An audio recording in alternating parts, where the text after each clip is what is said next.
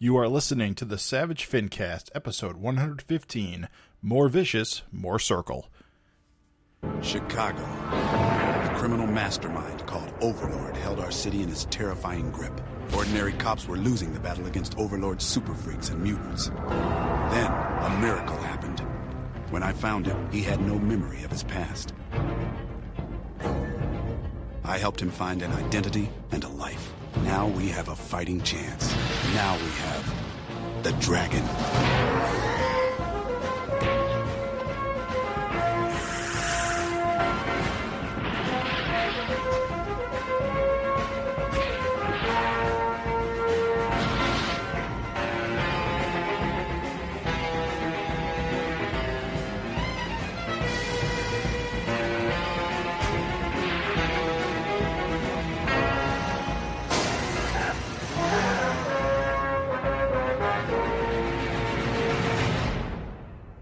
This is the Savage Fincast, the show that puts the funge in Funch Q. My name is Jim Purcell. I'm Craig Olson. I'm Raven Perez. Welcome to another episode of the Savage Fincast, the internet's only dedicated podcast to Savage Dragon and its creator, Eric Larson. We come to you again with a brand new episode. This time we're going to be talking about the latest issue of Ant number 3. What we got for news, guys, before we get into the episode? You know what they say? No news is good news, so I've got good news for you. Yeah, it's been a bit quiet. Yeah, which tends to happen when Dragon is delayed. Yeah. We've been here before, but fortunately we've got a lot of emails to go through, so we will not be just dead air for 20 minutes. Impromptu news session. Real quick, give me a soundbite. What's new with you guys? There's a lot going on. Well, first, I guess for the listeners, and it's been about a month, right, since our last Fincast, and we've been kind of slacking, but we have talked about it before, but we have got good reason. We're all pretty crazed in our life. Mm-hmm. I just bought a new house, and I'm fixing up my old house to sell, and so I've been really crazy and running around with 2 kids and trying to get that all behind me so we can start doing this regularly. So I apologize to the listeners, but, you know, you got to bear with us. Yeah. Go ahead. No, you go. Similarly, it's been a real crazy-ass fucking ride. I took a little stab again at being a full-time comic artist. Didn't work, but that's okay. You gotta try. It's because you refuse to draw Batman. I know, dude. Listen, if I just would bite the bullet. Just sell out, man. I'd be it's just that easy. I'd be the next Capullo and everything. They mail you those arms in the mail. You just slide them over your real arms, and you just get those Capullo arms. And then you can draw Batman so good. But, yeah, I gave it a shot, about 5-6 months of being unemployed and drawing comics. And then, of course, that turned into a super crazy, frantic job hunt. So Craig and Jim had to wait on me for a while I got my shit in order for that. So, again, I apologize. What's going on with the old Ravens dojo? You're like starting a new direction, right? With arc. Yeah, just starting back up. I finished that 20-year story arc, which ended a story I started in 1998. So that's sick. So now that we're done with that, guess it's time to start a new 20-year arc. Yeah, the new arc starts now. Get in it. Be cool. Be the cool kid. Show up. Well, you haven't been idle these last few months. You've been working on your devil-powered witches thing, right? Oh, God. Yeah, which is super cool. So much, dude. There's been devil-powered witches. There's a bunch of side comics besides that. I'm trying to get... Next year's the 25th anniversary. So I'm trying to get every book I've ever made in print for the 25th anniversary. And there's a lot of work to do. Plus, I'm about to finish... Or I did finish I finished it. While I was on my... not really hiatus, I finished Terror Cube, my new video game. So yeah. I got a new video game coming this October. I'm starting a new issue this month, and just a shit ton of other stuff. So dude, and on top of that, all your subscribers, like at a certain tier, were all getting digital pinups, which was pretty great. You were pumping out a lot at a time, like I did a while. I did 50. Jesus. Yeah, I did 50 of them. So it was really no hiatus. It was a hiatus, I guess, from the main strip in a way, but you're still working your ass off. Yeah, it was actually like I made terrible mistakes. and I made terrible choices. I made terrible choices, and I was like, yeah, what if I just drew everybody that was subscribed like a cool pinup? And like, New Year hit, and I started counting. I was like, God damn, there's like 80. Oh, I want to cry. But I told you I didn't need one. You're like, nope, I insist. I do insist, because the thing is I appreciate the support, so I had to knock something out. But yeah, man, let me tell you, if you ever get a choice, don't do 80 pinups in like 4 months. It's madness. Jim, how have you been? Pretty good. I don't have anything exciting in my life, such as you two may have. Mine's all pretend, so well, it's not. I don't know if I've probably mentioned this. My mother has been staying with me this winter, and as of next week, she is going to go back to staying at her summer camp for the summer. So I'll have my home to myself again. Nice. I'm not now really. You can cuss. Yeah, I can cuss and I can be loud. I can say the swears. Next Fincast listeners, jack off in my living room. He's going to say bussy every 30 words. I don't say bussy. You will. You will. He said bussy just then, and his mom's in the house. No, actually, she's not here this week. It's yeah. I was like, that's going to be awkward. What's bussy, son? And now Jim's not wearing pants. I'm really traumatized. True, actually. I'm not wearing pants. He said I can jerk off in the living room again, and dear listeners, I've sat on that couch. Oh. I'm traumatized severely. It's okay. It's got a washable cover. Thank you. Oof. I wish. But mostly, I've just been kind of like trying to learn how to draw. No, you haven't. He's modest, dear listener. He's not been trying. He's been succeeding. Because I'm going to give him some praise. He showed me some of his art, and I was like, "Whoa, are you serious? Like, damn, dude, you've come up a lot. Like, good job." Thank you, Raven. I mean it. I appreciate it. Well, you're putting in the work. He said, "I'm drawing every day," and I was like, "Bro, it's just like any fucking thing. Put in the work, you'll get the gains. You're getting the gains, dude. Getting the gains. Getting the gains." All right, should we jump into some letters? Let's do these letters. We got a lot to get through. There's one more piece of news. A very important individual, I think, to all of us, retired recently, and I just had to give him a shout out. Triple H. Oh, yes. I'm just kidding. Let's get on to the letters. All right, let's start off with the first letter from Peter Cruz. He says, "Hey guys, it was great to hear you guys back on the air recently for the newest Fincast. As always, it was a great one. Congratulations on your image endeavor. That's amazing and well-deserved. For you listeners who might not know, that's our Super Freaks one-shot. I'll be supporting it, and I already told my LCS to pull me 2 copies of Super Freaks. Can't wait to see it. Issue 261 was a real kick-ass issue. So many great scenes, from Malcolm deep-throating his hot dogs and Maxine trying to deep-throat his, to Fako and Samurai tearing shit up. My boy Roughneck got it pretty bad. Oh, pretty bad. Hope he recoups somehow. The tank bottom is a cool idea, but it would be pretty hilarious if he just has no legs moving forward and apes around his knuckles and somehow still manages to kick ass.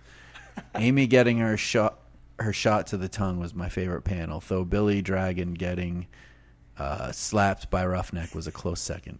As far as of interesting conversations, man, 30 years already. Aside from the usual classics, I remember some more obscure Image books that come to mind over the past 30 years of Image, which include the ones that he loves includes Mage, The Darkness, Gen 13, anything by Ed Brubaker, I Love Trouble, Luther Strode, and Battle Chasers, as well as most of the early cliffhanger era titles like Crimson and Out There, to name a few. As far as Ant number 12, I say why the hell not? Though I could have gone with or without it, any extra Larson work is cool with me. So far, the first 2 issues of Ant are pretty dope. Looking forward to where the book is going. Well, thanks again for doing the Fencast and for listening to me babble.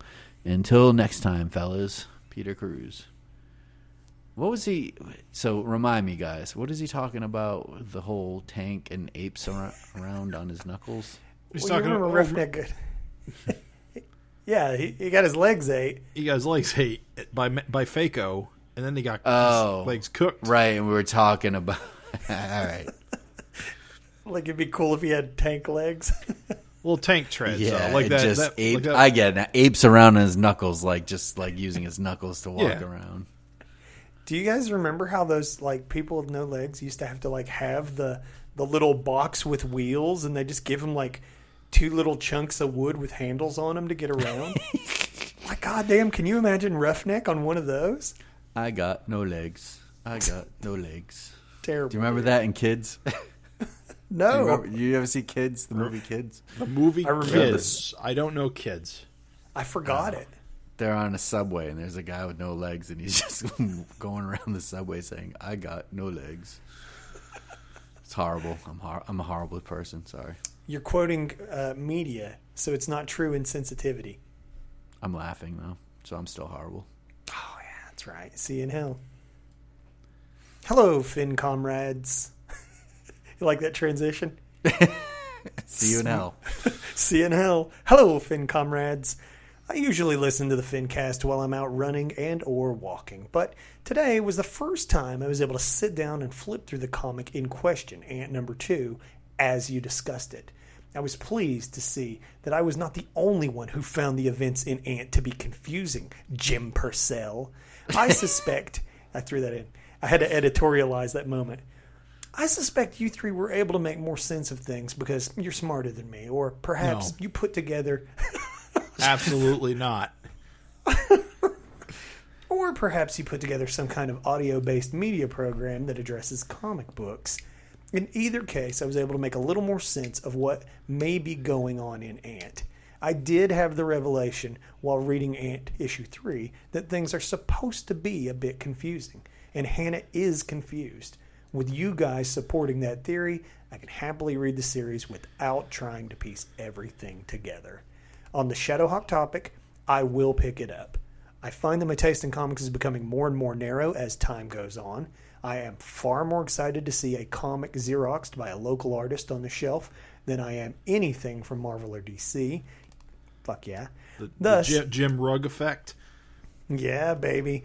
Thus, I find my pull list has been slowly shrinking. I'm happy to see a title to add to that list, even if it's a short series. And we need to support our local comic book store. I see this as an opportunity to make them a few more cents. Also, I do hold the opinion that Shadowhawk has one of the better designs of early Image characters. Ooh, debatable. However, you are 100% correct. Malcolm should have been on that cover. The thing about Dragon Family is that they are very visually recognizable. No one's going to see Malcolm or any of the kids or Billy or Paul and think, wow, what is that guy supposed to be? Having Malcolm on the cover, arms wreathed in electricity, would definitely have the potential to make a potential reader think, whoa, what happened to Dragon? As to why no one wrote in considering which lettering team, I don't think the average reader pays that much attention to lettering unless it's bad. It's sad, but true. Heliopolis will always be the king because he drew me some sweet, sweet artwork back in the day. Oh, and he's good at writing words and such. Crack-a-Frack-a-Doom being the best one. Finally, thanks for the shout-out concerning my letters page contribution. I've been digitally hanging out with the amazing artists of the Larson fandom for quite a long time. I've always been the low man on the talent ladder, not putting myself down here, just lifting them up. And really, I didn't have the confidence to send anything in until recently. Having worked on a secret project, wink wink, recently really gave me a kick in the butt to start drawing every day. Keep up the quality work. I'm glad we have Ant issues to keep us talking until the return of Dragon in June. And as I mentioned before, I consider the Fincast part of the entire Dragon Ant experience. It wouldn't be the same without you guys. Ken Albry. Aww. Feel good. That Nothing was but sweet. feel good. Yeah. I just want to say thanks, Ken, for sending in that letters column art. We gave it praise on the last Fincast, but if anybody, other Fin heads are listening, hey man, feel free to send in a little like piece of art to include in the letters column. I love it. I love it. It doesn't always have to be a huge, pin up. Like you don't have to shoot for the back of the book. Just throw a little like picture of Ant in with your letter. And by the way, as I understand it, Ant needs letters, so please write into Ant. But just period. But like if you do, draw something. Doesn't matter if your art's good finger quotes, bad finger quotes. Just fucking throw in some art, man. It's part of what made those old Savage Dragon issues so awesome. And I think it can make new issues capture some of that magic. All right, I said my piece. All right. Hey, fellas, it's been a bit since I last wrote in. I want to take a quick opportunity to thank you all again for having me contribute to Super Freaks. I'll be forever grateful and can't wait to see everyone's hard work in print. As for the interesting question this time, if Ant were to change art direction, I think I'd like to see Eric try the opposite of what he's doing now, where everything is drawn in one thinner line, with fewer areas of solid black shading. The opposite of what he's doing now, where everything is drawn in one thicker line weight with fewer areas. Oh no, this is okay. Okay, He's describing what's happening now, and now he's going to say, yeah. It would be really interesting to see him play with heavy, high contrast inks akin to something like Sin City, maybe exclusively with a brush or a brush pen. Ant to me has a similar visual appeal to characters like Spawn, casting heavy shadows into the stark red costumes that make for a real striking visual. One of my criticisms of the original Ant run is that the coloring being really garish and overly airbrushed in spots. So seeing a simpler, punchier approach being taken is really effective, and I think it would nicely juxtapose dark, imposing, high-contrast brushstrokes. Cool. And if you're still taking suggestions for conversation topics, do you think the current arc of Dragon should do away with the Vicious Circle for good, or do you think they should stick around for the duration of the series? Personally, I'd be interested to see a new, more permanent group or threat take precedence in Malcolm's life to further set the current era apart from the old. As always, keep up the great work. Connor Tierney. Thanks for the letter, Connor. I think we're going to be using your Finteresting Conversation topic as our Finteresting Conversation later. I think the high contrast idea has merit. I know Eric's done high contrast before, and it always generally looks pretty good. Although I get the feeling the reason he's doing the style he is on Ant is to make the book come out faster. So I don't know if he wants to do something as labor-intensive as that. But it would be interesting to see. And you're right, Ant's kind of like chrome sheen looks great with all like the swirly blacks. Agreed. Totally agree. Sin City Ant would be fantastic. Shall we move along? Move along. Hey guys, I just finished listening to episode 114. Here's some thoughts on some of the topics you touched on. It's distressing to learn about the delay of new issues of Savage Dragon, but it is what it is. Hopefully, Eric manages to get ahead and maintain a regular schedule, but if not, I'll take new issues whenever they come out. The publishing schedule has been erratic over the years, but new issues are always worth the wait. I've always been a fan of Jim Valentino's work, so I'm looking forward to the last Shadowhawk comic, although I'm disappointed he isn't drawing it himself. And I pick up the official Image timeline he put out. It's a fun book, but as a longtime Image fan, there's very little in there I didn't already know. Like Raven, that sexy bastard reading this letter, I was hoping for some juicier details. NFTs are a terrible idea, and I hope Eric never creates any. Some other creators I enjoy have done some NFTs, and I did not support them, nor would I if Eric made any. I hope you guys do some more retro podcasts during the hiatus. Last year, I managed to finally... Yeah, we'll get it. There's a few months. Last year, I managed to finally obtain every issue of Dragon and its spin-offs, so I am currently in the midst of a reread of them all in order to celebrate the 30th anniversary. So your retro episodes are really connecting with me right now. I'm glad we'll get to see some shows dedicated to Ant while Dragon is on hiatus. It's been an intriguing run so far. I'm not sure if I agree with Jim or Raven and Craig's interpretation. I butchered the pacing on that. I'm not sure if I agree with Jim or Raven and Craig's interpretation of the story. Having just read issue 3, the story's timeline is not becoming any clearer, or perhaps it is. It still feels open to different interpretations. I'm enjoying the comic. Much like Craig, I'd put these comics at 6 or 7. Enjoyable comics, but not mind-blowing. As far as your interesting conversation topic regarding what different art styles we'd want to see on Ant, I wouldn't mind seeing some other inkers over Larson, particularly some really heavy-handed inkers, or finishers as it used to be called, since Eric's art's so open. I'm thinking of somebody like Jerry Ordway. His inking's strong and overpowering, but it looks good over Larson. I know they did a Freak Force cover or 2 together. Eric said he liked the way Ordway's inks softened or rounded off his normally angular artwork, and it'd be a fun departure from the Savage Dragon art. Anyway, looking forward to the next show.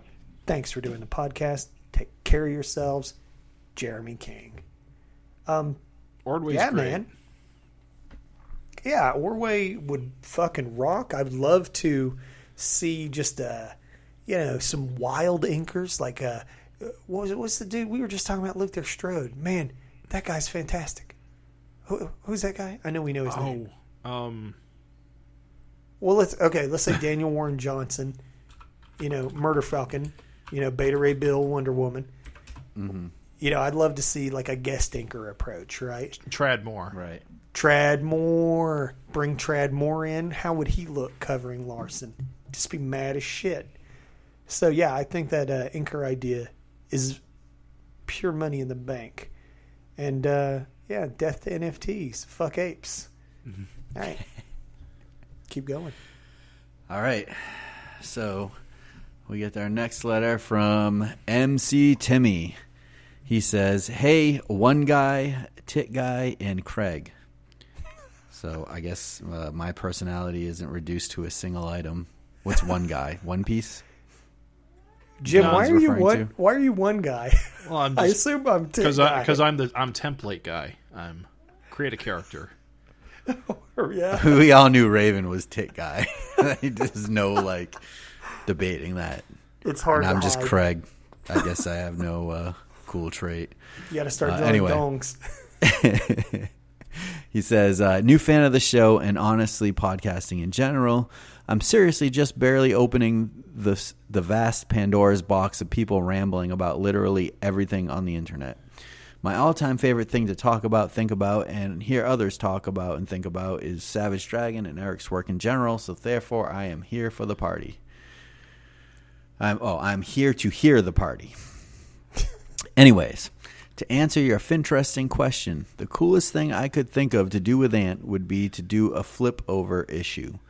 Ant on one side, Dragon on the other, just for one issue. Then people could see how extremely different yet incredibly brilliant both of them are.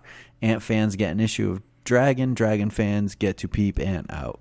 Eric Larson fans only have to buy one issue. LOL. Bad sales pitch, I know. I'm not sure how I would go about doing the trade dress. Would you do both sides of the same with the same trade dress or alternating trade dresses? Like one side retro and the other modern, or both sides modern? MC Timmy. When he it's said kind flip, of an interesting when he idea. said flip book, the first thing I thought of was, wait, he wants the comic to be upside down? A flip over issue. Yeah, I guess it's just half and half, right? Is that what he's saying? Half, Yeah. one side. Half Dragon. Wouldn't it be cool, though, if, the Ant side, as the story goes on, it like meets up with the dragon side, and like Yes. they meet in the middle. I don't even know how you would actually structure that because it still has to kind of be a flip book. Yeah. Well, So- they could meet at the end, and then the next issue would be the team up. I don't know. That's a good way to do it. Yeah. I don't see how otherwise how you would do it. You know what? Can I just say that like Eric's itching for an experiment, Yeah. and that would be a great experiment. Well, a flip book where both halves just kind of meet in the middle. Yeah. I can't imagine that. I can't imagine that hasn't been done though. By who? Good question. I mean, no one does flip books really anymore.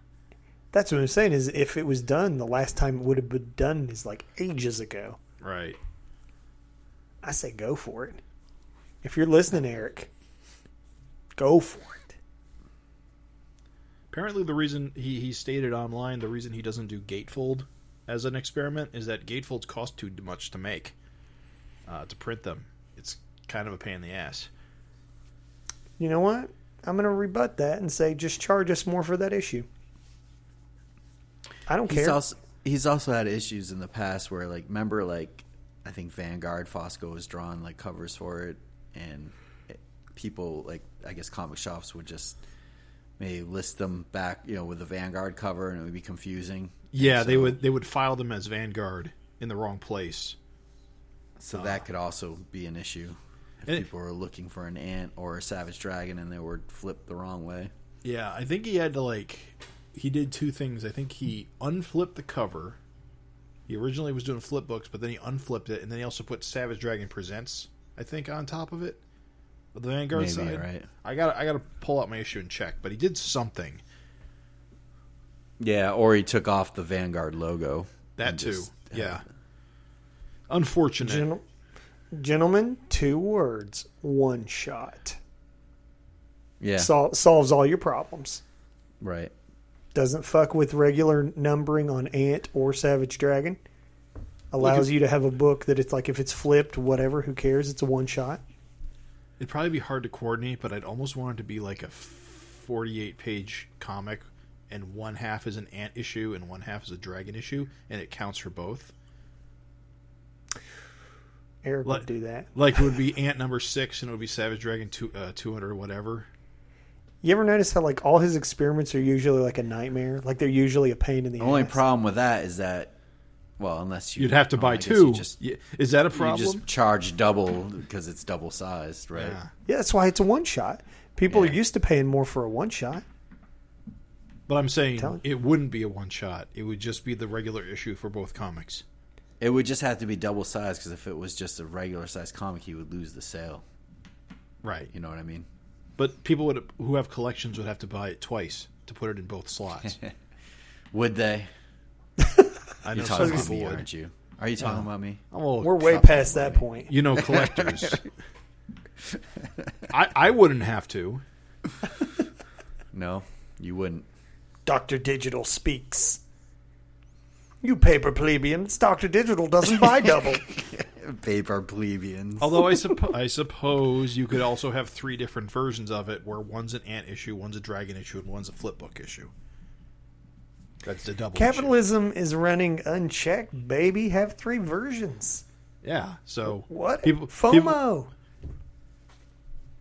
What'd you call me? FOMO sexual. Oh. All right, let's get this last one read before we go completely off the rails. Greetings, Finheads. You On paper plebeian. the interesting conversation of the new art direction for Ant, I like Jim's idea about the painted look would be pretty sweet. I would like to see a similar style to Barry Windsor Smith. I think the crazy details, not only of the characters but of the backgrounds as well, would look interesting to see, and to see Eric's take on it would be pretty damn awesome. Once again, thanks for the Fincast, James Big Jim Sheehan. I'm not super familiar with Barry Windsor Smith, unfortunately. I know What? he just... Well, it's one of those weird things that just never sort of... Because I never read, like, the classic Weapon X story, and Yeah. even I do own his monster graphic novel, but I haven't actually looked at it yet. No rune. What oh, about no. Conan? No. Was Neither he of on those. Conan? Conan. I think he was a Conan artist. Yeah. Like, I don't know. Yes. The Barbarian. I know he did a Machine Man miniseries, which I do have the single issues on, but I again have not read. It's just no confluence of events have gotten me to read any of his classic work. Sadly, I promise you would like his art. Fantastic artist. Yep. I'm not debating that. I know his name is associated with quality. For some reason, I would imagine you to be like collect like Rune or like Ultraverse comics or something. Oh yeah, that's very Jim. Yeah, that's very Jim. Wait, are you being serious? Because yes, it's a lot like I'm anti-extreme '90s comics. I mean, I buy the Rune's Ultraverse not comics. extreme. It's Rune not reminds extreme. me of CrossGen. That's where you're coming from. Yeah, exactly. Yep. Well, Yeah. Yep. I definitely see Rune comics in dollar bins, so maybe I will start grabbing them. I think you'd like him. He's an influence on Eric, or vice versa, or whatever. He's an influence on Eric, right? Isn't that how it goes? I would not call Rune an extreme comic in any sense. Just kind of associate all Ultraverse books in that era. You think so? I mean, I own some of them. I mean, I got Firearm, and I got Like Prime was cool. It was like what's his name from Batman? Breyfogle. Yeah, I freaking love his art. Too bad You guys about know a comic I bought just purely for the art was Valeria the She-Bat. Valeria the She-Bat. I don't know I have that no one. idea what that is. I think it was Neil Adams. Yeah.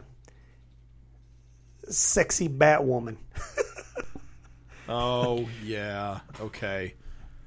It's not Rune- good. Rune was a weird comic because he's not an attractive character at all. He's so gross. Well, he's like a Man Thing sort of thing, right? He's like what's his name? What's his name? Just had the movie. Oh, Morbius? Morbius, kind of. He's like Michael a vampire. Morbius, the living vampire. Dr. Michael Morbius. Oh yeah, these Valeria covers I'm looking at. Yeah, I can see why this appeals to you. They give you the tingles and the jingles, don't they? Yes, He's got tits for tit guy. Purple's a great color. Yes, Yep. she has actual big bat ears. Yeah, that's what's cool. She's got this wicked bat face, and then like the costume's cool, and like he does great layouts on every single page. It's just the comic sucks. It's just not. That's it. That's all. It's Just just the not a comic good comic, sucks. but the art's fantastic. The character design's good too. As a dollar bin find, I recommend it. I think I've definitely seen some of these continuity comic issues around. You're gonna like it. You're gonna like it, listener. You too will like it, Craig. You're all gonna like it. Valeria the She-Bat. This is the new.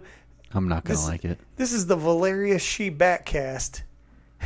I'm Raven Perez. The show that echolocates. I don't your- exist as I'm host on this kick-flipping out. podcast. This is Tit Guy with his friends One Guy and Craig. Let's echolocate some news, guys. All right, interesting conversation. We're gonna go with Connor Tierney's right suggestion. Yep, and his suggestion was, what do we think of the current? Do you think the current arc of Dragon should do away with the Vicious Circle for good, or do you think they should stick around forever? Interesting question, because the Vicious Circle has always been around. Their prominence has ebbed and flowed. I personally feel like the Vicious Circle has lost a lot of its threat, I suppose. Oh, yeah. When it was first introduced, the Vicious Circle legitimately seemed dangerous because it was a friggin' army of villains. And it always, and ever since, well, really ever since Savage World, when it got pared down dramatically, it's always kind of felt more like just not as threatening. And part of that is because Dragon came on the scene and he basically cleaned up the city, as he was, the whole reason he was recruited was to fight off these guys. Right. I mean, the Vicious Circle went from being, the book went from being just in Chicago, and so that everything was Vicious Circle. So every villain he fought was tied to the Vicious Circle, to opening up to a wider universe of characters. I think Dart, of course, revitalized the Vicious Circle as a threat. And that was some of the best the Vicious Circle has ever been. But Dart's death, followed by everybody else getting locked up, like all their heavy hitters getting locked up, like Rogue Warrior, yeah. I think they could stand with another revitalization. I think the name Vicious Circle works really well. Oh, it's great. It's great. It's a great name, but I think they have to be a threat, and they can't just be a bunch of goofy villains who can't get their act together. I mean, they're dangerous in the sense that they kill, like they're pretty good at like what's the word I'm looking for? Just chaos, sowing chaos. But I think what makes the Vicious Circle dangerous is that they need to have a focus. They have to have because when Antonio Seghetti there, was crime boss of Chicago, maintaining his power was the goal. Yeah. And without that goal, the Vicious Circle just winds up being just another group of knuckleheads for Dragon or Malcolm to come beat up. Go ahead, sorry. And I was just saying, Dart brought that back, where Dart was basically working to consolidate power and maintain her power, and that gave the Vicious Circle a goal. And once she's gone, it's back to where they were, with a bunch of rotating bosses and no goal. Well, to me, even with Dart in it, the Vicious Circle never felt as scary as the earlier issues of Dragon. I felt Dart did, but it was always Dart plus a bunch of throwaway characters. Yeah. Or guys that you remember from the past that really haven't done much. To me, the Vicious Circle was great when it acted more like it was like the Sinister Six, whereas you had guys like Mako and Skullface and heavy hitters like that, which alone Dragon had trouble with, and you could have a whole issue with like Dragon versus Mako or Dragon versus Cutthroat, but then together you had all these guys on the Vicious Circle, all these like fully formed villains, which was crazy, and I feel like Vicious Circle lost a lot when he just had a bunch of random kind of goofy looking guys or cool looking guys, but didn't have much background. We lost the chaos and control, or we didn't lose him, but they never used. Just think about like the first 50 issues. Every one of those guys in the Vicious Circle could probably star in their own issue of Savage Dragon, or did, Yeah. And then it just stopped happening, which is fine because he's got other things. You can't just fight Vicious Circle goons for 200 issues, but the Vicious Circle took a big hit when he didn't develop those characters. And then we had like Vicious Circle Junior guys, which were cool. But, all the other guys, like if you look at all the Vicious Circle guys now, unless they were developed in the first 50 issues, they really haven't been developed. They're just kind of visual guys. That's fair.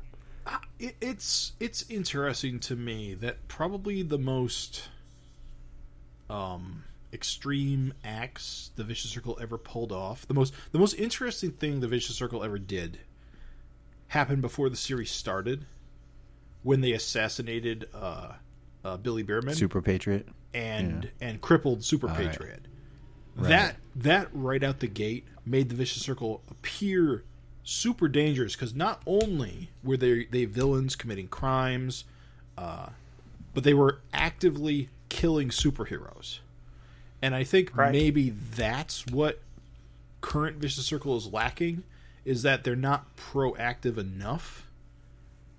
Like, what if they assassinated North Force? Or something like that.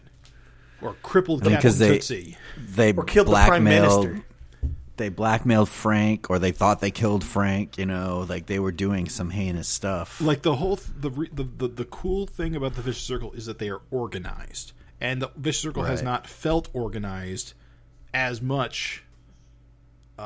Well, they did under Dart, because Dart had goals and plans, and it felt organized. But whenever it wasn't Overlord, Cyberface, or Dart, the Vicious Circle always just kind of feels spinning their wheels to me. I think I agree. kind of the thing you're both sort of dancing around here is that, and we've talked about it before, is that this book could really benefit from some arcs. And when you say give the Vicious Circle goals, give them an arc. You know, give them a direction to push in, like a goal they're trying to accomplish that takes issues. And then, like, kind of like you were saying, Craig, like, you know, the old VC were so full of stars that, like, a single issue could be like, oh my God, you know, Dragon fought Mako this whole issue. But then you would see Skullface in the background, like blackmailing Frank or whatever else. And in that way, they also had a giant overarching goal. And so they felt like a real presence. Yeah, they had like A-list, B-list, and C-list guys, you know? And it was like, like I said, that big thing for me was like any one of those A or B-list characters could hold their own against Dragon. But then if you threw them in the Vicious Circle altogether, it was like, it looked like a serious threat. To bring it back to Connor's question, I'm going to say I think the current arc should dissolve the Vicious Circle.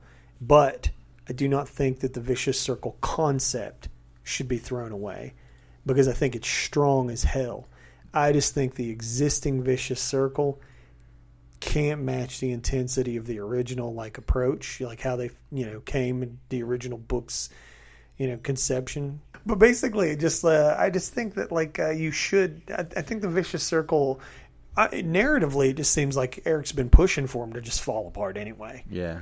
And so if they're going to fall apart, it would feel real natural. However, I'm saying if you're going to do away with them, don't throw the baby out with the bathwater, man.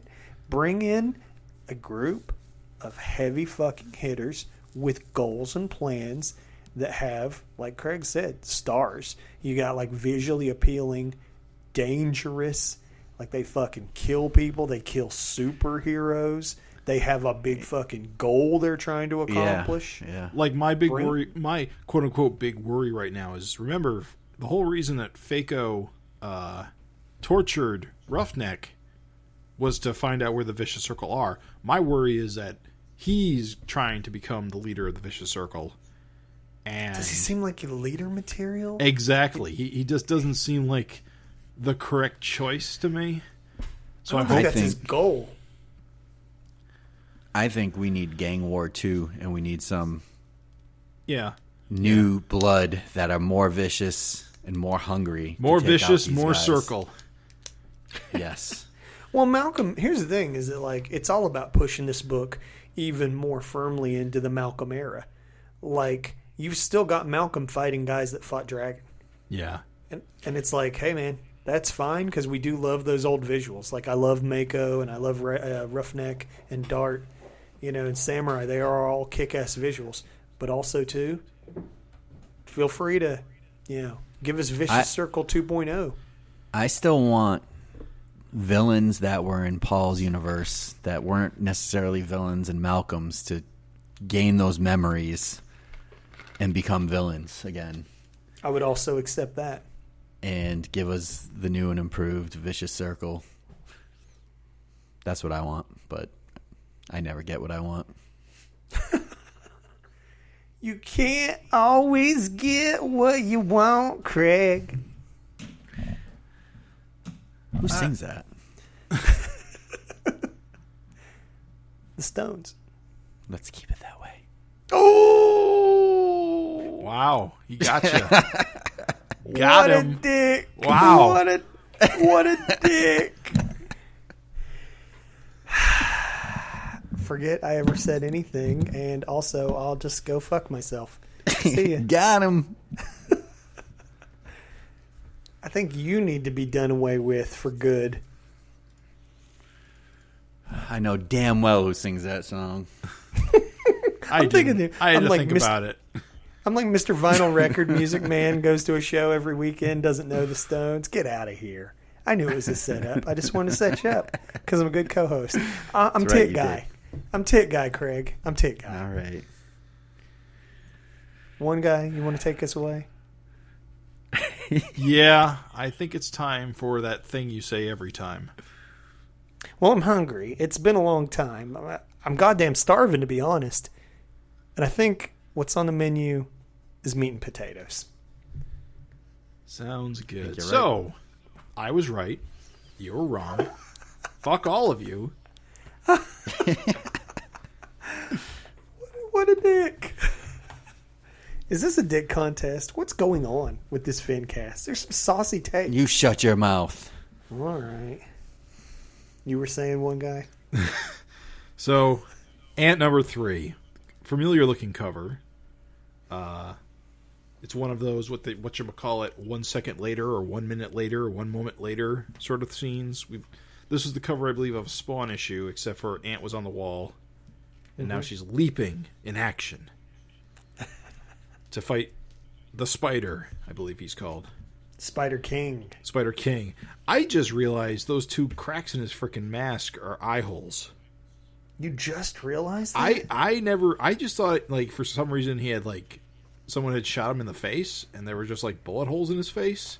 That undoes all your smugness about knowing what happened last issue. And he shoots water out of his eyes. Yes. I just always thought, I don't know, for whatever reason, they just did not register as, like, eyes to me, and I just thought he had, like, a blank face. Just that You literally thought those were bullet holes? Well, I thought they were just, like, battle damage. I'm going to join all the people who mock Fountainhead. I feel so smart. Shame. I feel so smart compared to you. like Spawn had cracked him in the face with his spiked wrists. I don't know. Perfectly. It's 2 eye holes. Mm-hmm.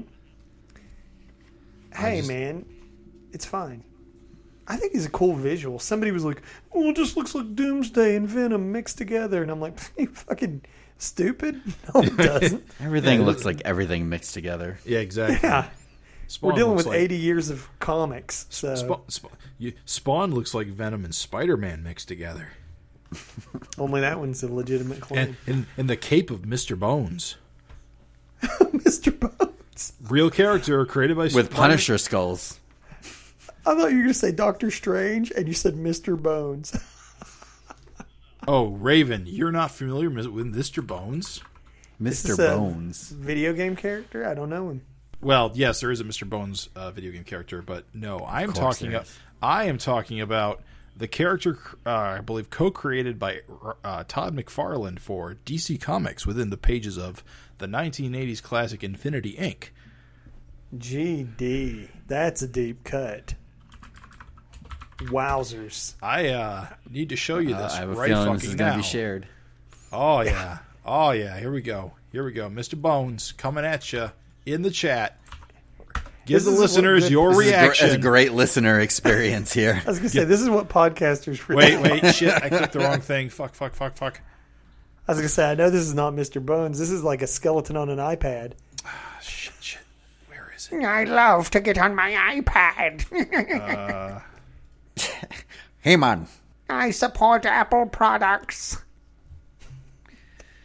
Almost The there. listeners are Almost sure enjoying there. this. All the listeners who are exercising and driving, they're all like, God damn it, what is going on? If I had known this important fact was going to come up, I'd have had it queued up already. You never know when you're going to need to present Mr. Bones on a moment's notice. Mr. Bones! Whoa! It is Spawn Cape. Wow. McFarlane really ripped McFarlane off. He McFarlane sure should did, sue Raven. McFarlane. He sure did. Well, he's even got the little fingers and the little glowing energy. Wow. Mm-hmm. Proto Spawn, Mr. Bones. I can't believe DC hasn't done anything with Mr. Bones. Oh, actually, Mr. Bones is a regular character in the DC universe. That first picture you saw of the guy in the suit, it's the same character. He's now like a government flunky, but also evil. It's a whole thing. Huge downgrade. Yes. He should have the cape and everything, and he should be crying over his wife. Just have a Spawn costume with a skull face. And Yeah. just be like, what? We were here first. He should be crying over his wife, LaFonda. Jeez. LaFonda. Oh, I'm in hell. Oh. 300 issues later. Oh, LaFonda, I'm in hell. Oh. My powers are ticking down, but they never quite run out. Woo, woo.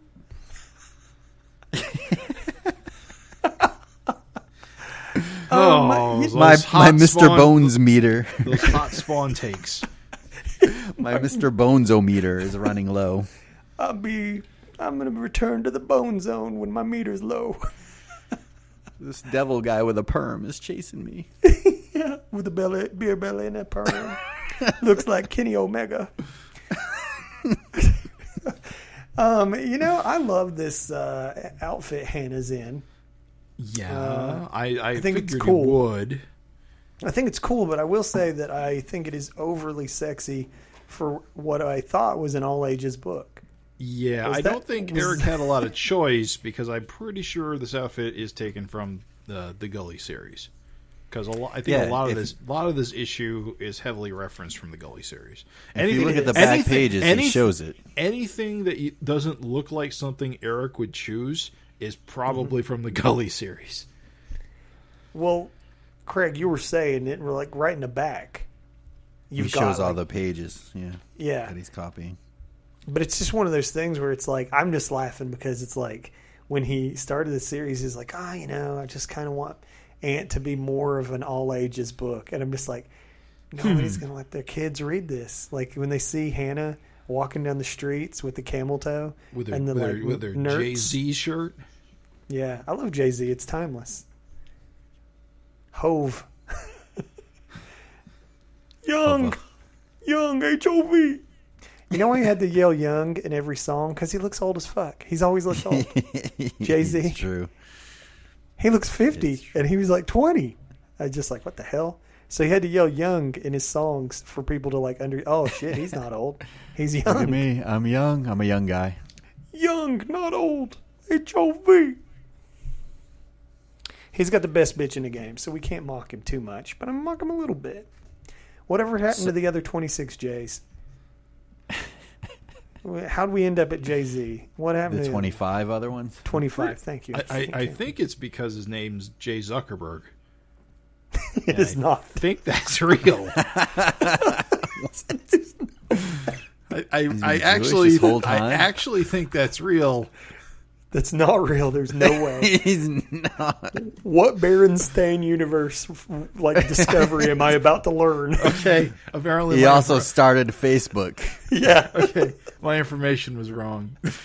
His name may be Sean Carter. It is. You know, he only says it in every other song or whatever. But it's also Jay Zuckerberg. Jay Zuckerberg. Brother to Mark. That's actually a secret to Facebook. You know, Hove gave him a That's loan. actually his rap name. They look so much alike. You know. Oh my god, this is out of control. This Fincast is off the rails. You know what Nas's real name is, right? Nausea medicine. No, Josh Silverstein. What? Are you joking? Yes. Okay, all right. I just don't know anymore, dude. Well, you know the Public Enemy are Jewish, right? Yes. Is this we're a gonna bit? keep going. No. Of course it is. Next, you're going to tell me the Beastie Boys are Jewish. I don't know. Get out of here. Get out of town with your jokes and your bits. Hannah's outfit is sexy. I appreciate it. I'm just saying I appreciate it, but I don't know if parents would. But I liked it. I think it's cool. I think this is a cool look for her. I like it. And again, it doesn't look like like an outfit Eric would put a character in. It's just kind of fun. Fingerless Sorry, gloves. I'm still thinking of Jay Zuckerberg. Yeah, gonna take a minute. It's fine. I'm sorry. I'm just going to stare at Mr. Bones while you take in Jay Zuckerberg. I'm never gonna listen to a Jay-Z song again. I think of that. Oh, that's how you land Beyonce. You got to make Facebook. That's it. So I'm sure a lot of people probably were continuing to be confused about Ant. No, it was instantly cleared up. I just Was want to it? say it was.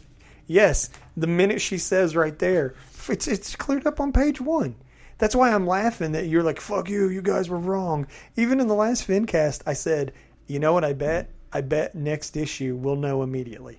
And it was on the very first page. She goes, I recently woke up from a nightmare I thought was a life. I was confined in a mental institution, drugged out of my mind. Boom. There you go. The present of the past. Yeah, it's still the past. Right. Her memories are still messed up, though, because she tells us, I believe, that she doesn't really remember how she got back to the U.S. Or New York, even. Or, yeah, exactly. And also, Ant is everywhere, which is weird. Ant's a celebrity. It's weirder that Hannah doesn't know she's Ant. She's like, what? Yeah, she's and everyone thinks that Ant died. Yeah. Oh, that's right. Yep. That's a whole thing. I guess So apparently that last scene in, was it Iraq? Yeah. Mm-hmm. The world thinks she died there. And that's what Data Man's is promoting in his comic based on the tales of what happened to Ant, I guess. I don't know.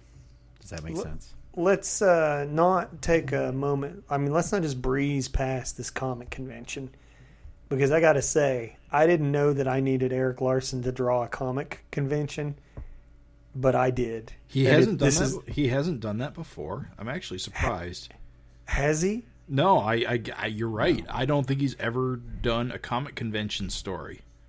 And here's what's so great. It's just loaded with just great stuff.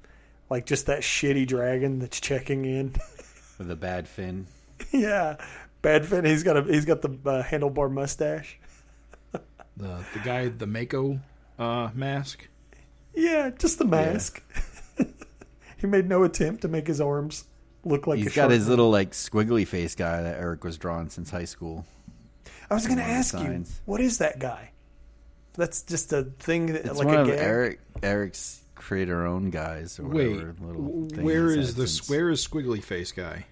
Above Mako. Above. Wait a minute. Oh, that thing. That face has shown up in multiple comics of his, but he's been drawing that since high school. There was a Fincast retro. Isn't this guy a thing, like a recurring hidden character? Like the Schnoods or something like that? Sometimes. No, it's something from his youth. Now, I love it. Okay, so I had to double check. The actual, the panel where we see the Invincible poster, that's from Gully. So that's a That's a panel recreation. The one with the Mako face is new from Eric. Okay. So in fact the Bad Dragon cosplay was in the original Gully panel, which I shout outs to Mario.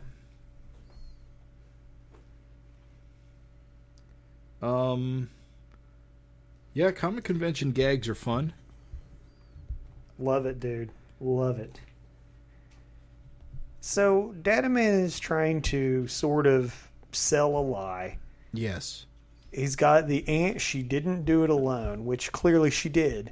That was, established. What's funny is this even him saying this even clears up the last issue where we're like, oh, what happened? Like, did she just blank out and wipe out all those people or what?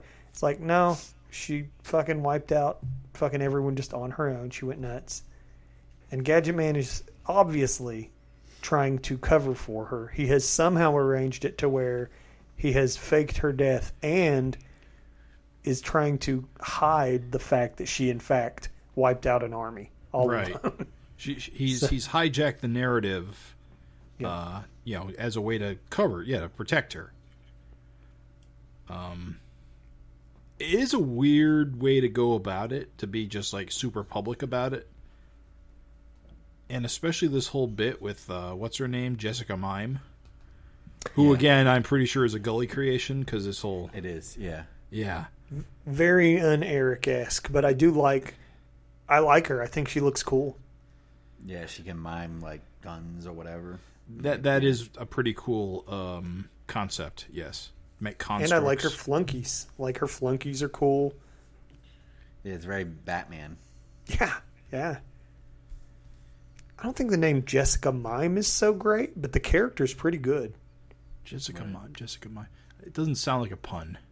Yeah, I was trying to make it. That's the thing I was going to ask is that a gag? How's that work? Yeah, why not just say the mime or something? Yeah, the Mime is better than Jessica Mime. Oh, I thought her abilities might have been like her abilities, but she's got like tech wrist things, so it must be technology. Well, I like her. I hope she sticks around, don't forget, actually. She's considered an actor here, so... Yeah, I think that might be... See, again, we haven't read the original Gully story. I get the sense that that's Eric retconning this fight. You know, I have the original issues. I guess I should probably try to read them. I tried once, and I got through it, but I pushed a lot of it out of my mind because it's not very good. But I should probably give it a reread for this. I'm going to take a moment to appreciate some sequential art. Up. Okay. I want to just appreciate some sequential art. On the Richards has the answers I need, opposite of the Jessica Mime. What do you like best? What do you like best about it? Oh, underboob. You know that for sure. But the other thing I like is the panel, the last panel on the last left-hand side of that, where she's like, you know, thap, spack, whack, taking out all three henchmen. Yep. Yeah. And she's running on the wall. Yeah, it's very good economic. Like one panel, she's beating up three dudes. It's pretty cool. I love 6-panel layouts with action like this. Yeah. It's fucking good, dude. I mean, like I said, I don't know if this is a Mario cover page. It feels very Eric. But either way, love like it. You watch like the first panel, she flips back, you see her land, she like hits with a right punch to the groin and then a left punch uppercut. It's just, I don't know, it's just good. Sequential art, baby. Love it. It's good. I mean, you get a whole fight scene in just like 3 pages. Did I lose everyone? No. Just trying to think where to pick up and continue. Well, basically, she beats the shit out of the henchman and Jessica Mime, and then we find out that it's all a show, a staged show, and they're not really supervillains. And it's like, oh, what the hell? And I guess that's what Data Man, or whatever his name is. Gadget Man. Gadget Man. Gadget Man, and... But he calls him... He's Steve. Steve. Who's supposedly some famous comic writer now, is all pissed off at her and doesn't appear to recognize her. Now, do you guys think that's true, or do you think he's hiding the fact that he knows it's her? I think he's hiding it. Gotta lean towards hiding. Yeah, if he was like, Hannah, get off the stage, it'd ruin everything. You know, everything he's worked to do. So at this point, do you guys think that this is all a construct in her mind, or you think this is really happening? Well, I think this is really happening, for Me sure. too. Yep. Because she's wandering around in like a fugue state, trying to make sense of her life, and she's seeing all these people and images from what she thought was not real, and she's just trying to make sense of like why it is real. And she even mentions she's like in the comic. She's like, I just kicked in an instinct.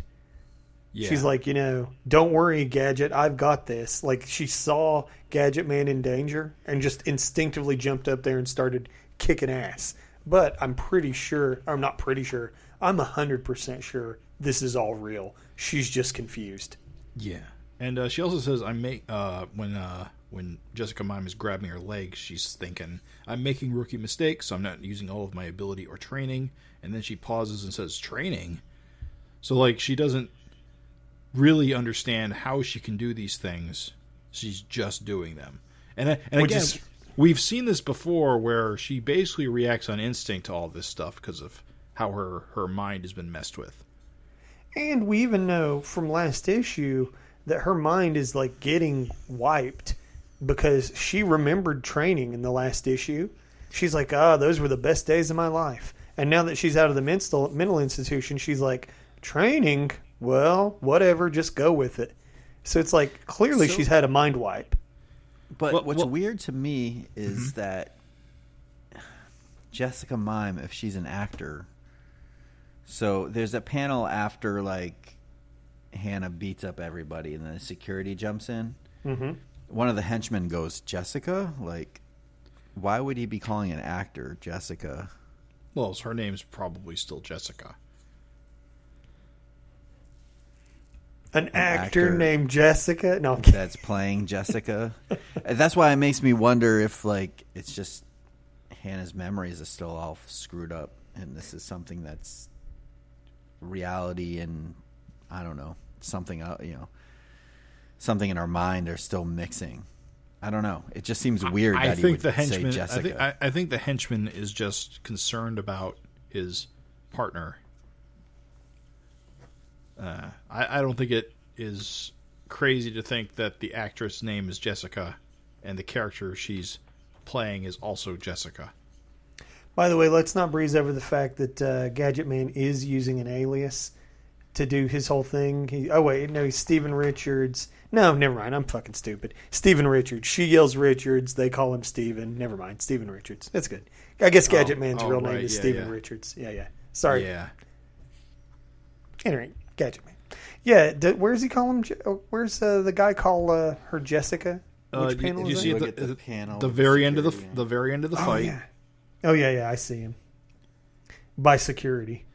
I think the guy's just concerned about her because she has her nose broken. Just weird that he calls her Jessica if they're playing a role, unless, like you said, her name is Jessica. I'll agree. You know what? I'm not confused. I still think these are just actors, and I think that, like, Ant is confused. But I think that guy saying Jessica does add confusion to the moment. If he had said Lisa, it would have been, like, better. Or if he'd been like, Lisa, are you okay? Or something like that. But yeah, it is weird. I don't know. And again, this is being written this way. Maybe Eric meant for that to sort of throw you for a loop. Because again, it is weird that guy would be like, Jessica? When, like, she's supposed to be an actor. So, I don't know. I do know that a Hulk cosplayer wearing green flip-flops is funny. I like that. Isn't that match the Defender silent issue when Hulk wore flip-flops, I think? Oh, no, he wore bunny slippers. Hey, Flash Mercury's here. Flash Mercury in the house. So Superman. I have to wonder if that's the actual Spawn up there. Maybe. No, it's a cosplayer. It plays into a gag later. Yeah. Oh, okay. Yeah, she says, I saw better Spawn costumes at the convention. Ah. Oh, that's right. That's his classic costume. He's not in that costume in this. Right. Because Yeah. he got out of hell after the war on hell. Yeah, he's got his trench coat on. His bones meter was low. You see the crappy Superman suit in the last panel when she's leaving the comic book convention. He's got the seams. Mm-hmm. So I love it. So here's something interesting. Mm-hmm. Again, we're on the same page with the Spawn cosplay and the Flash Mercury, and she's thinking to herself, but I saw things, they seem so real. A whole scenario played out in my head with Savage Dragon and Spawn. It was night, it was raining, and I was Ant. What's happened to me? What is she referencing there? Is that the previous? No. That's what's about to happen, isn't it? That's right. Yeah, but I could have swore what's about to happen already happened. I think the story's being told a little out of sequence, I think. Or is it... but there's no dragon here, and there's no rain here. Well, is it from... Because Ant issue 2 had Savage Dragon and Spawn. Like, not Eric's series, Mario's. Oh, right. Yes, you're right. Okay, so that's confusing if you haven't read those issues, I guess. It didn't confuse me too much. I just assumed it was some shit that she was remembering that we weren't supposed to necessarily know. Right, okay. So I wasn't too worried about it. So we can presume she's talking about scenarios that we saw in the Mario Gully series, which are not going to be shown in this series, is what she's basically referencing here. But I will say... She would have said Malcolm Dragon. That makes sense, yeah. So we can assume those are considered like fantasies in her head that we are just not shown. It's left to your interpretation. He said in the letters column like multiple times, he's going to leave that up to the readers. So like if you want to discard Mario stuff, you can. If you want to consider it canon, you can. but anywhere he's left it vague, it's left on vague on purpose. I just realized something really stupid that I should have realized. You know how I keep saying that this takes place in the past? Oh no, here it comes. It can't take place in the past because she's encountering Spawn and Malcolm as they are in the present. Yeah. Yeah. I may have overthought that. I'm not going to fall down the confusion hole with you again. I'm just going to keep... I feel good. I feel good this issue. I'm going to keep moving forward. I feel real good today. I think her landlord is awesome. Like, just what an awesome stump-headed looking dude. Yeah, that's a Mario Gully guy. Yeah. He looks funny as hell. He's in the original comics. I think This Gully is a Mario Gully, page. I think Gully liked to draw ugly people sometimes. Because What?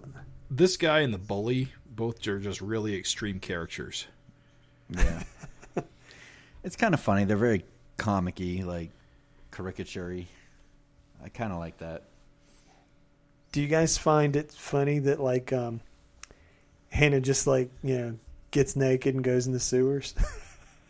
It's very Always Sunny. So- what is that in our mind? What's going on here? Well, here's To the the thing. sewers. Here's the thing is this whole scene where she's looking at her tablet where it says I keep getting messages on the tablet and they keep sending me links and asking me to look at this and go there, and it says she falls down a rabbit hole. Is she getting triggered by I someone? think she's getting subliminal messages from, I presume, maybe Gadget Man, but possibly another party. And She's getting missions, for sure. They're missions. but I could have, but yeah, I mean, missions. She's like, she's getting sent on missions and totally blacks out, and then it's like wondering how she got places. Yeah. Yeah, but where the mission's coming from? Because I could have swore the end of the last issue, Gadget Man had cleared her of her mental programming. I mean, that was the whole idea, is that she was freed from this. So either I don't think he freed her. He was trying to protect her, and that's what the whole cover was. He may still very much be using her for missions. But that was the Iraq War how many years ago? Yeah, but she hasn't aged at all. I assume it's. I don't. It never says Iraq. she War. has. I It think never. she went- It never says Iraq War. It very well Oh. could have just been in Iraq. Because the original Ant series, it was. Would have been during the Iraq War originally. It's like I said, the timeline is now unclear because I had thought this was taking place. See, I thought the maybe past- she went from 18 to like, I don't know. Well, that's the thing. 16 to like. Iraq War late was 20 20s or years something. ago now. She definitely doesn't look That's 20 true. years older. Yeah, that's true. I think the timeline's just kind of fudged now, and maybe it's chalk it up to her memory problems, but also because the realities of having to do this comic book. Yeah. But Which- I think we can. Something's going on where she's programmed. Yeah, she's getting missions. It's like Winter Soldier type thing going on where she's getting triggered to. And she's even got a involuntary. code name, Bug Girl. Like, the thing actually, it straight up says a message from a stranger brought me here. yeah. Yeah. Yeah, it's like their missions, like, go here, do this, check this out. And then the minute she gets down in the sewers and starts fighting, she's like, oh shit, yeah, I'm Ant. I always was. Man, So it's like there must be so bling. much E. coli in that water. She's got a protective candy shell. Yeah, that's true. Like an M&M. BMs have nothing on M&Ms. I gotta say that splash page with the Brackathum with Spider King, I love that Thum on Brackathum with all the cracks. Mm-hmm. That looks terrific. Yeah, a lot of good lettering in this issue. A lot of good coloring. Good job, Eric. Yeah, the green highlights on the bottom of Ant on the one panel. Oh, yeah, dude. Absolutely. Abso-fucking-lutely. You mean the Thrakkabadoom panel, right? Yeah, With all the different colored bricks. Ooh, yeah. it's good. And then she just pops against that blue night sky. Yeah. Good shit, dude.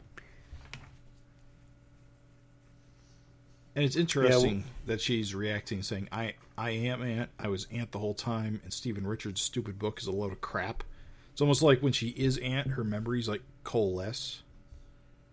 And we'll see. And see, that's the thing. So that's the through line in the comic. Like, just in the beginning of the issue, she's like, my head's fucking fuzzed. I've got $600 and an iPad, and I don't know how the fuck I got to New York. Then the minute she gets where she's being sent, she realized everything was bullshit, and she was Ant the whole time. Right. And so it's kind of like, I think that you're right on the money with that sentence, or sentiment, I mean to say, is that, when Hannah is on missions, she's clear as a bell. And then I think the minute she's off a mission, yeah, it's fuzz again. And so whoever set that up, whether it's Gadget Man, which we know from the Spawn issues, she tells Malcolm, me and Gadget Man are fighting this consortium, that's trying to bring about the Rapture.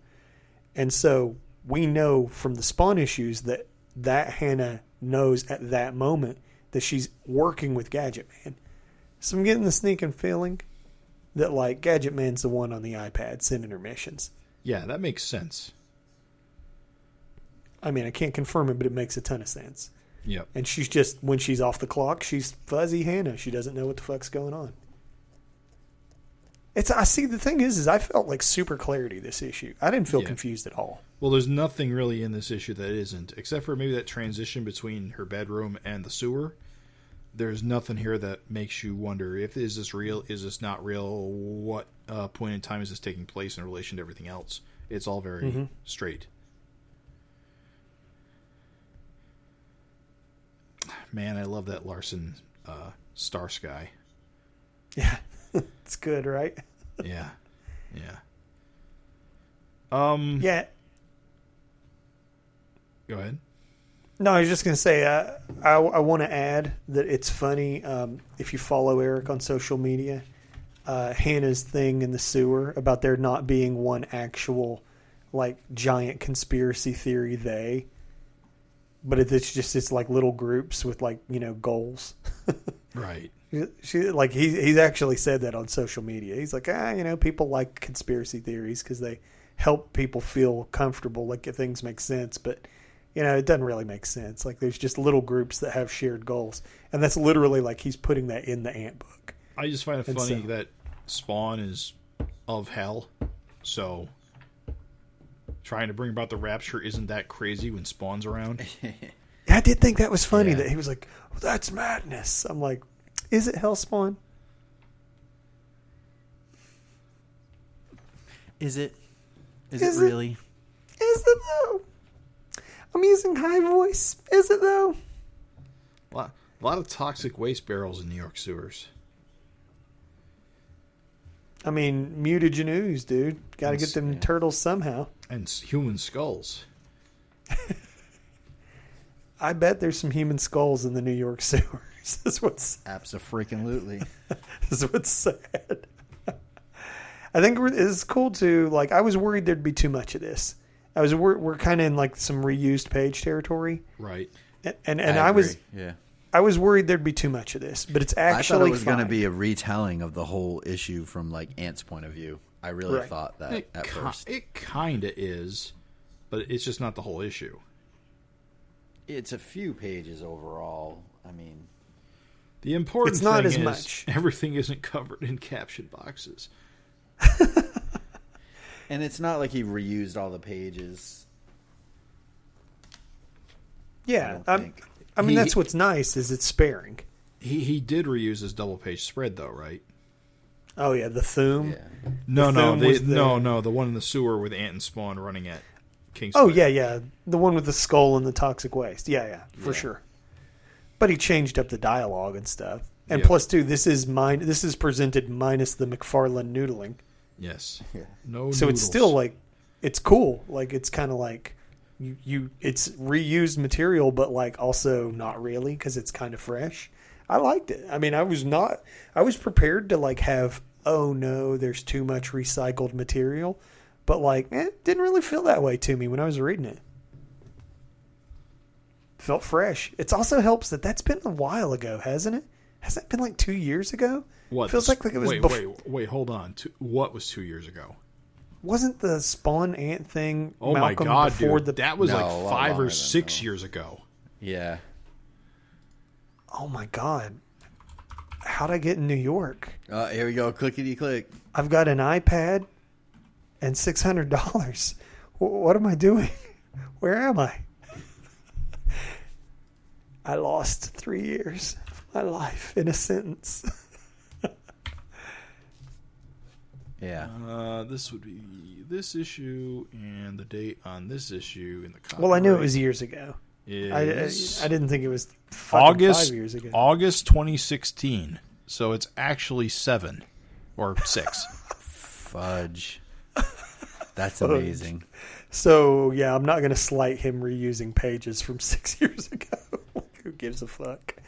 And he didn't really reuse them anyway. He just presented them in his original style. So I'm cool with it. Like, I think it was a success. I don't mind it at all. Yeah, it's cool. I think Spider King has some... P.S. Comixology's browser reader is still busted 3 or 4 months later.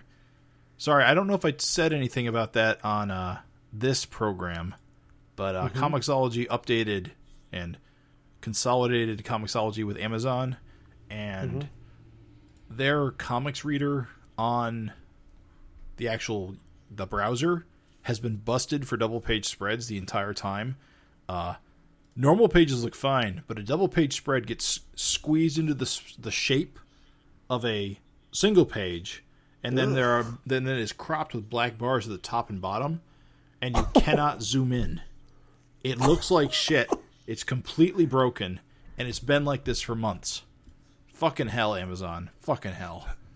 Who's a paper plebeian now? It works. It works fine on my iPad, but on the friggin' computer, it's just absolute worthless. It's crazy. I don't. Plebeian. Paper plebeian. That's horrible, Jim. I mean, I'm really sorry. Amazon sucks shit, and for a lot of reasons. And hey, what can I say? I always knew. Everybody's always like, "Oh, Comixology, that was incredible." I was like, "Yeah, it's probably not an awesome idea. Throwing all your support behind one company, probably not going to be great all the time forever." Who could have guessed? Now look who's gloating. Paper plebeian. The power of heaven earth is on our side. What do you guys think he means about that? I think he's being literal. You think he literally thinks heaven is on his side? I think he might. I think he believes it. Earth would obviously be the government people who sent him, but like heaven, like what the fuck what's he referring to? What's he think? Well, he's part of the zealots made by like that Isaiah Stone guy. So you guys don't really think he thinks angels, because Spawn has angels. Like the thing with this is Spawn's presence. There's angels in Spawn, so there like sure are. You don't think there's any kind of like Spawn heaven representation in this plot, do you? Probably not. I right? mean, maybe there's a literal, maybe there's something to their plans. Maybe something real is going on. I mean, he has powers. Maybe something gave him powers. Isaiah Stone gave him powers. Oh right, yeah. But and he's working for the consortium. But when he says heaven and earth's on our side, do you think he's just talking like, well, we're on a mission from God, or do you think there might be some angelic presence? I'm just asking what you guys think. Read the panel from Ant. It says there's a man down in New Mexico named Isaiah Stone who's using his mutant powers to create these creatures. Religious zealots and social misfits are making a pilgrimage to his stronghold. So they're all like kind of cultists. Yeah. Okay. So it's just it's just cult talk. Okay. Yeah, I was just asking for your speculation. But that's the thing. He has supernatural powers. It's very well he could have while I highly doubt it's heaven, he could have a connection to some force in the universe that that is twisted that he believes to be heavenly. Right. How ironic is that these guys are trying to bring about the rapture and they're fighting like fucking Spawn. Yeah. That just worked out for him. Real lucky break. Craig, we praised the green highlights earlier, but let me just say, I also love the magenta highlights on Ant. Yeah. Oh, it looks good as fuck. Oh my god, it looks good in print. Yeah.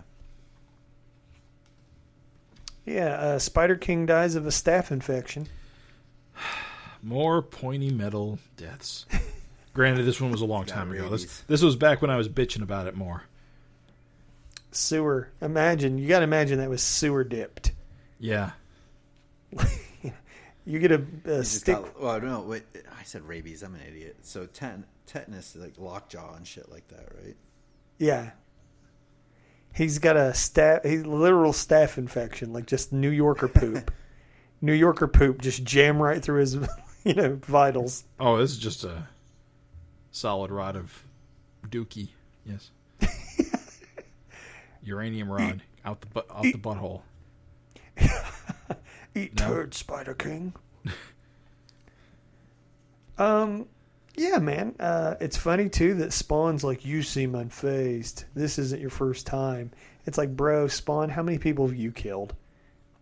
Shut up, you judgmental butthole. Yeah, right. Especially when you were a human. Well, I think Spawn might be one of those characters that think other people should be better than him. What a double standard. Let Spawn do the murders. He's already tainted. I'm fighting for the soul of Gotham. Harvey Dent has to be better than me. Can we talk about the black and white pinup, kind of like the original cover to the Spawn? Yeah, man. And Savage Dragon, how cool they look in black and white. I really, really, really like the way they I think look. Ant looks fucking awesome in that black and white cover. Yeah. No, Like, just look at her face and like the cross hatching. Like, whoa, it's so good. I've always loved the Dragon Archives, just so you could see all this stuff in Stark inks, because Eric's inks are some of the best in the universe. Nice. He's an Inkwell, an Inkpot award winner. One cool thing I noticed just now, looking at this back matter, is, we were talking about the whole Flash sequence where she's saving Gadget Man in the Comic-Con. You can see that Mario's original sequence had Ant in a much more delusional state, where she's literally thinking she's Ant. And okay. It's raining and Gadget Man isn't even in his suit. And then what's so funny is the Jessica line, which we were like, why would Eric do that, is verbatim from the original comic. Right. So it's kind of like all he's doing there is just preserving the original comics, sort of confused. I don't know. I'm just saying we can't beat Eric up over stuff like this. He's just preserving a scene from the original comic. Maybe there's no such thing as Jessica Mime. Maybe the actress's name is Jessica, and in her weird altered state, she thinks that there's really a villain called Jessica Mime or something. Also, just looking at these Mario Gully panels, that weird wolf whistle from earlier, Some things never change. No, That panel? the one with the weird pigtail and then the two hearts. Yeah. Yeah, that's a Gully That's thing. copied. Yeah. Oh, dude, check out this word balloon from the original comic. When Jessica Mime comes on stage, the guy goes, "Yes, that's Jessica Mime," and he goes, "She's cute and quick. She's cute and check out those guns. This convention always puts on the best shows. Awesome costume." So it's funny because in the original sequence, it was like much more clear to the con attendees anyway that it was like, a stage show. Oh, yeah. Okay. It's kind of a funny change. Huh. Obviously Eric took that dialogue out so that the reader could sort of be confused with Hannah. Yep. Right. But it's funny because in the original material, like, the people in the crowd aren't confused at all. Right. It's just Hannah. Huh. Yep. It's interesting. I'm glad these pages are in the back. Yeah. It definitely helps add a little bit more context to things. And I guess Eric said that it's up to us to decide what's canonical and what isn't. Yeah, there's even a letter in this issue where he says that. Like, he's basically like, whatever I keep, he's like, I'm just giving you, what's he call it? He calls it a visual focal point. Hold on, let me try to see if I can find the actual. I'm trying to give readers a visual focal point so they can. Yada, da, da, da. Okay, yeah, here he goes. He goes, yeah, it's the first paragraph. He goes, part of this attempt involves translating Mario's panels into my style, and the basic idea is to give readers a visual touchstone for those events. And readers have asked if they need to read the previous series. The answer is no. Everything you need can be in these pages. Of course, if you want to read them, that's perfectly fine, but in no way necessary. This is designed to stand on its own. So, you just, take it or leave it. If you want to go back, cool. If you don't, whatever. But it's got those visual touchstones so that you can kind of just sort of connect the moments together if you want. I feel like I need to go back and look at it because I feel like it might give more insight into things. And I'm going to choose to let it go. I just don't feel the need to track that stuff down. Yeah. I just think maybe it will help with us. Since I have them, I might as well, right? Yeah. And maybe it's totally been changed. Who knows? You sound so excited. I really don't want to read it. Just don't, dude. Just don't. You don't have to. I do in a way, though. Like, I feel like looking at these panels, like you said, we're catching these little things that Eric chose to leave out, and maybe it would bring some more insight that we wouldn't normally have just by reading the issues without the back matter. Or at least we can be like, oh, he went this direction rather than Mario's direction, you know? Well, I, for one, can say that I feel 100% more clear. I don't feel confused at all. And my feelings on this issue are much stronger. I think the book is getting better with each issue. It's getting more clear with each issue. I stand by what I said. I think if you're going to have a clean start, have a clean start. Mm-hmm. Probably just would have been better for readers in general. But Eric's got to do his thing. He's got to go back and put these pieces together for his own satisfaction. So you know what? Whatever. It's coming together real good for me. I think it's better. I give this a strong 8.5. So I'm a little bit slightly more negative about this issue. That's okay. I like this issue. I think it looks great. I like the story. I like all the beats.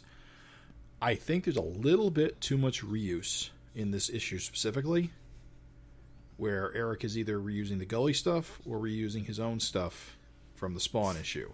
It's just having both so close together. I think if I have the benefit of not having read the Gully stuff, so that stuff is still new to me. But if I'm someone who's read both of those issues in the past, I might be a little bit too distracted by the amount of reuse or copying, I guess. Mm-hmm. Repurposing, yes. I feel like fans appreciate that, like that Eric is paying tribute and not just dumping all the Gully stuff. So I hear what you're saying, but I also think that there's a contingent that would probably appreciate that he's doing that. That he's trying to say, and not just trying to rewrite the character. You know what I mean? Yes. Trying to salvage what's there and pay homage to what's been drawn previously. Right. But I don't know. I'm sure you can't please everybody. How you feeling? I'm just really eager for him to get to a point in the story where everything is him. Me too. Just to see what he does. I mean, I guess technically issue 12 was that because he wrote and drew that issue. But I guess I'm kind of having fun seeing how he interprets Mario's work in certain panels. I mean, we're getting a mix of both, and I think even with the coloring aspect and the inking aspect is totally different than Savage Dragon. For me, I'm fine with it. I kind of like it, and I think he actually probably draws Hannah like sexier than he probably would on his own, right? Which I think is kind of nice. I don't know. I kind of like it. But so how are you Either feeling? way, I'd be happy. You still feeling 60 and 70 on it? Yeah. feeling very 6-y. No, I'm feeling like this is a 7 for me. I'm not this Ant comic. I'm not like this is the best thing since sliced bread for me. I'm feeling it gets slightly above average, but it's interesting to me. Like I'm not like for me, I'm not like this is a throwaway. This is just mediocre. I do like what's happening. I like that I'm confused and don't know what's going on, and it's going to take a little while. But it's not something that's like I can't wait for the next issue, you know? Yeah, there's a lack of cliffhanger element to it, isn't there? I think the cliffhanger itself is just the story. It's just like, when are we going to find out what's going on, you know? Like, I think the whole story is one big cliffhanger because we're still trying to piece together things like she is. Well, you know what? Fucking A. I mean, Kind of hard to overall- do a cliffhanger if we know what's going to happen next, which we do, right? I mean, pretty Yeah. much. You know she has to at least get down to Mexico and fight Alzea Stone. And Right, then, and so how is that going to be? How do you think that's going to be covered? Because it's one thing to do like a half an issue and rehash the Spawn thing. It's another thing to like rehash a whole nother. You know, what do you think's going to happen with this Matt? You know, the team up with Malcolm in the next issue. Is it going to rehash the whole thing that we've already done, which was our fear with this issue, and it didn't really happen? I don't have that fear because this issue alleviated that fear. So I you think they'll just show things that we didn't see on panel? Yeah, Malcolm didn't even know Hannah was on the plane behind him in the original issue, and Hannah's on the plane. She rides a plane down to Mexico sitting behind Malcolm. So I think there's all kinds of fun and funny stuff you can have happen. Plus, too, at the end of that fight, she just kind of disappears, and Malcolm's left alone. So does Spawn. So it's kind of like... Do you guys think in this issue we're going to see Alzea Stone survive somehow, whereas we presumed he's dead in his original appearance? I kind of hope so, but I guess that's the big question. And do you think he's going to be like the Ant major baddie? The antagonist? Touche. Nice. Nice. Yeah, dude, I hope.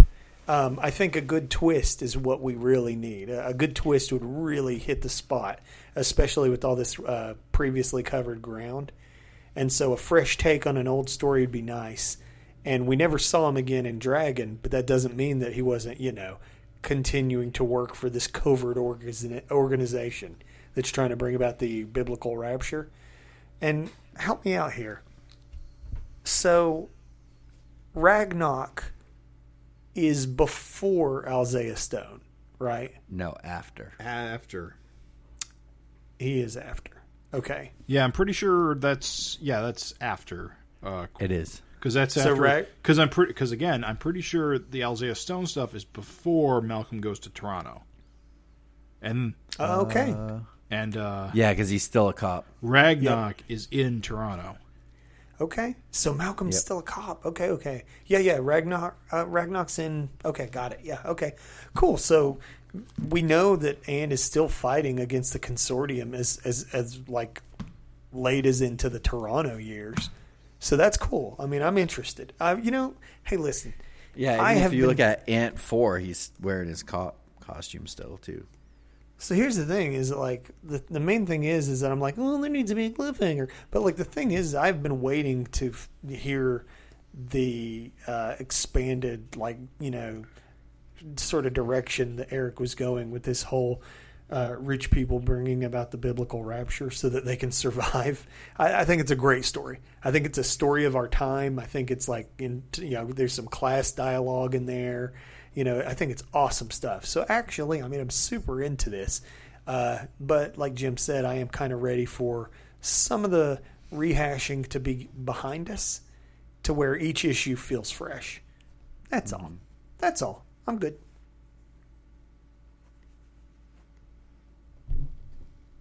So Ant number 4, Enter the Dragon.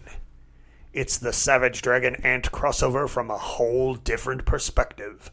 Ant travels to Chicago to recruit Malcolm Dragon for her upcoming battle against the forces of evil. Ant comes with our highest possible recommendation. And there you go. And it's currently got a May 11th release date. So we should be recording that show in like January of next year. It sounds accurate, yes. No, I'm hyped. I'm excited. What are we going to do about June, guys? That's a big question. What are we going to do about June? Well, in theory, What do you mean? there's a lot coming out in June. There's a lot coming out in June. Because Dragon will be back. There'll be another issue of Yep. Ant. And, of course, we'll have to review our own comic because we like to self-fellatiate. Oh, I like that. Yeah, I hope that Super Freaks we can get some of the participants involved. That would be kind of nice. We'll do something. It definitely won't go unaddressed. If we don't, that would be kind of sad and shitty. Like we don't like bring them on at all. Well, that was a pretty good one. Like what Connor did. David Brandstetter, good job. Anyway. If we have time, we'll talk about it. No, sorry, I ran out of time. Yeah. So anyway, yeah. Yeah. Love when people do that. Anyway, yeah. Yeah. Yeah. Right. Make sure to ask Raven why he chose every individual line he did. So what were you thinking when you drew this? What were you thinking when you drew that? Rob Liefeld. I need a backstory of every character you drew in your comic. Rob Liefeld, Dilbert. Spoilers for the issue. Jim Davis. Yeah, Garfield. There's old Calvin and Hobbes thing. I can't wait till people like get to the magic eye part of the book where they just have to stare until the thing comes. I'm an expert at that. I'm so good at Magic Eye. Mm-hmm. There's a whole Mad Magazine part where you like it's like you put it together and it makes a The second gatefold. picture. Yeah. I can't believe you just had that locked and loaded, dude. Good job. What? Yeah. Now there's an not experiment that for hard. Eric. Every page, gatefold. gatefold them together to get another page. You see Malcolm saying, Gatefolds, you are a wanker with a giant penis. "What, me worry?" All right. All right. We've said it all. I think Hey, you we've- know what we forgot? Oh What? my God, we're not getting out of this. Craig, tell them where they can send their interesting For conversations. freak's sake. SavageFincast@gmail.com. We did that before, too, where we forget to give out the email. But please write us. Let us know what you're thinking and how you're liking the comings and goings of Savage Dragon and Ant, and give us some interesting conversation topics. I said comings. Yeah, you did, Craig. Yeah, you did.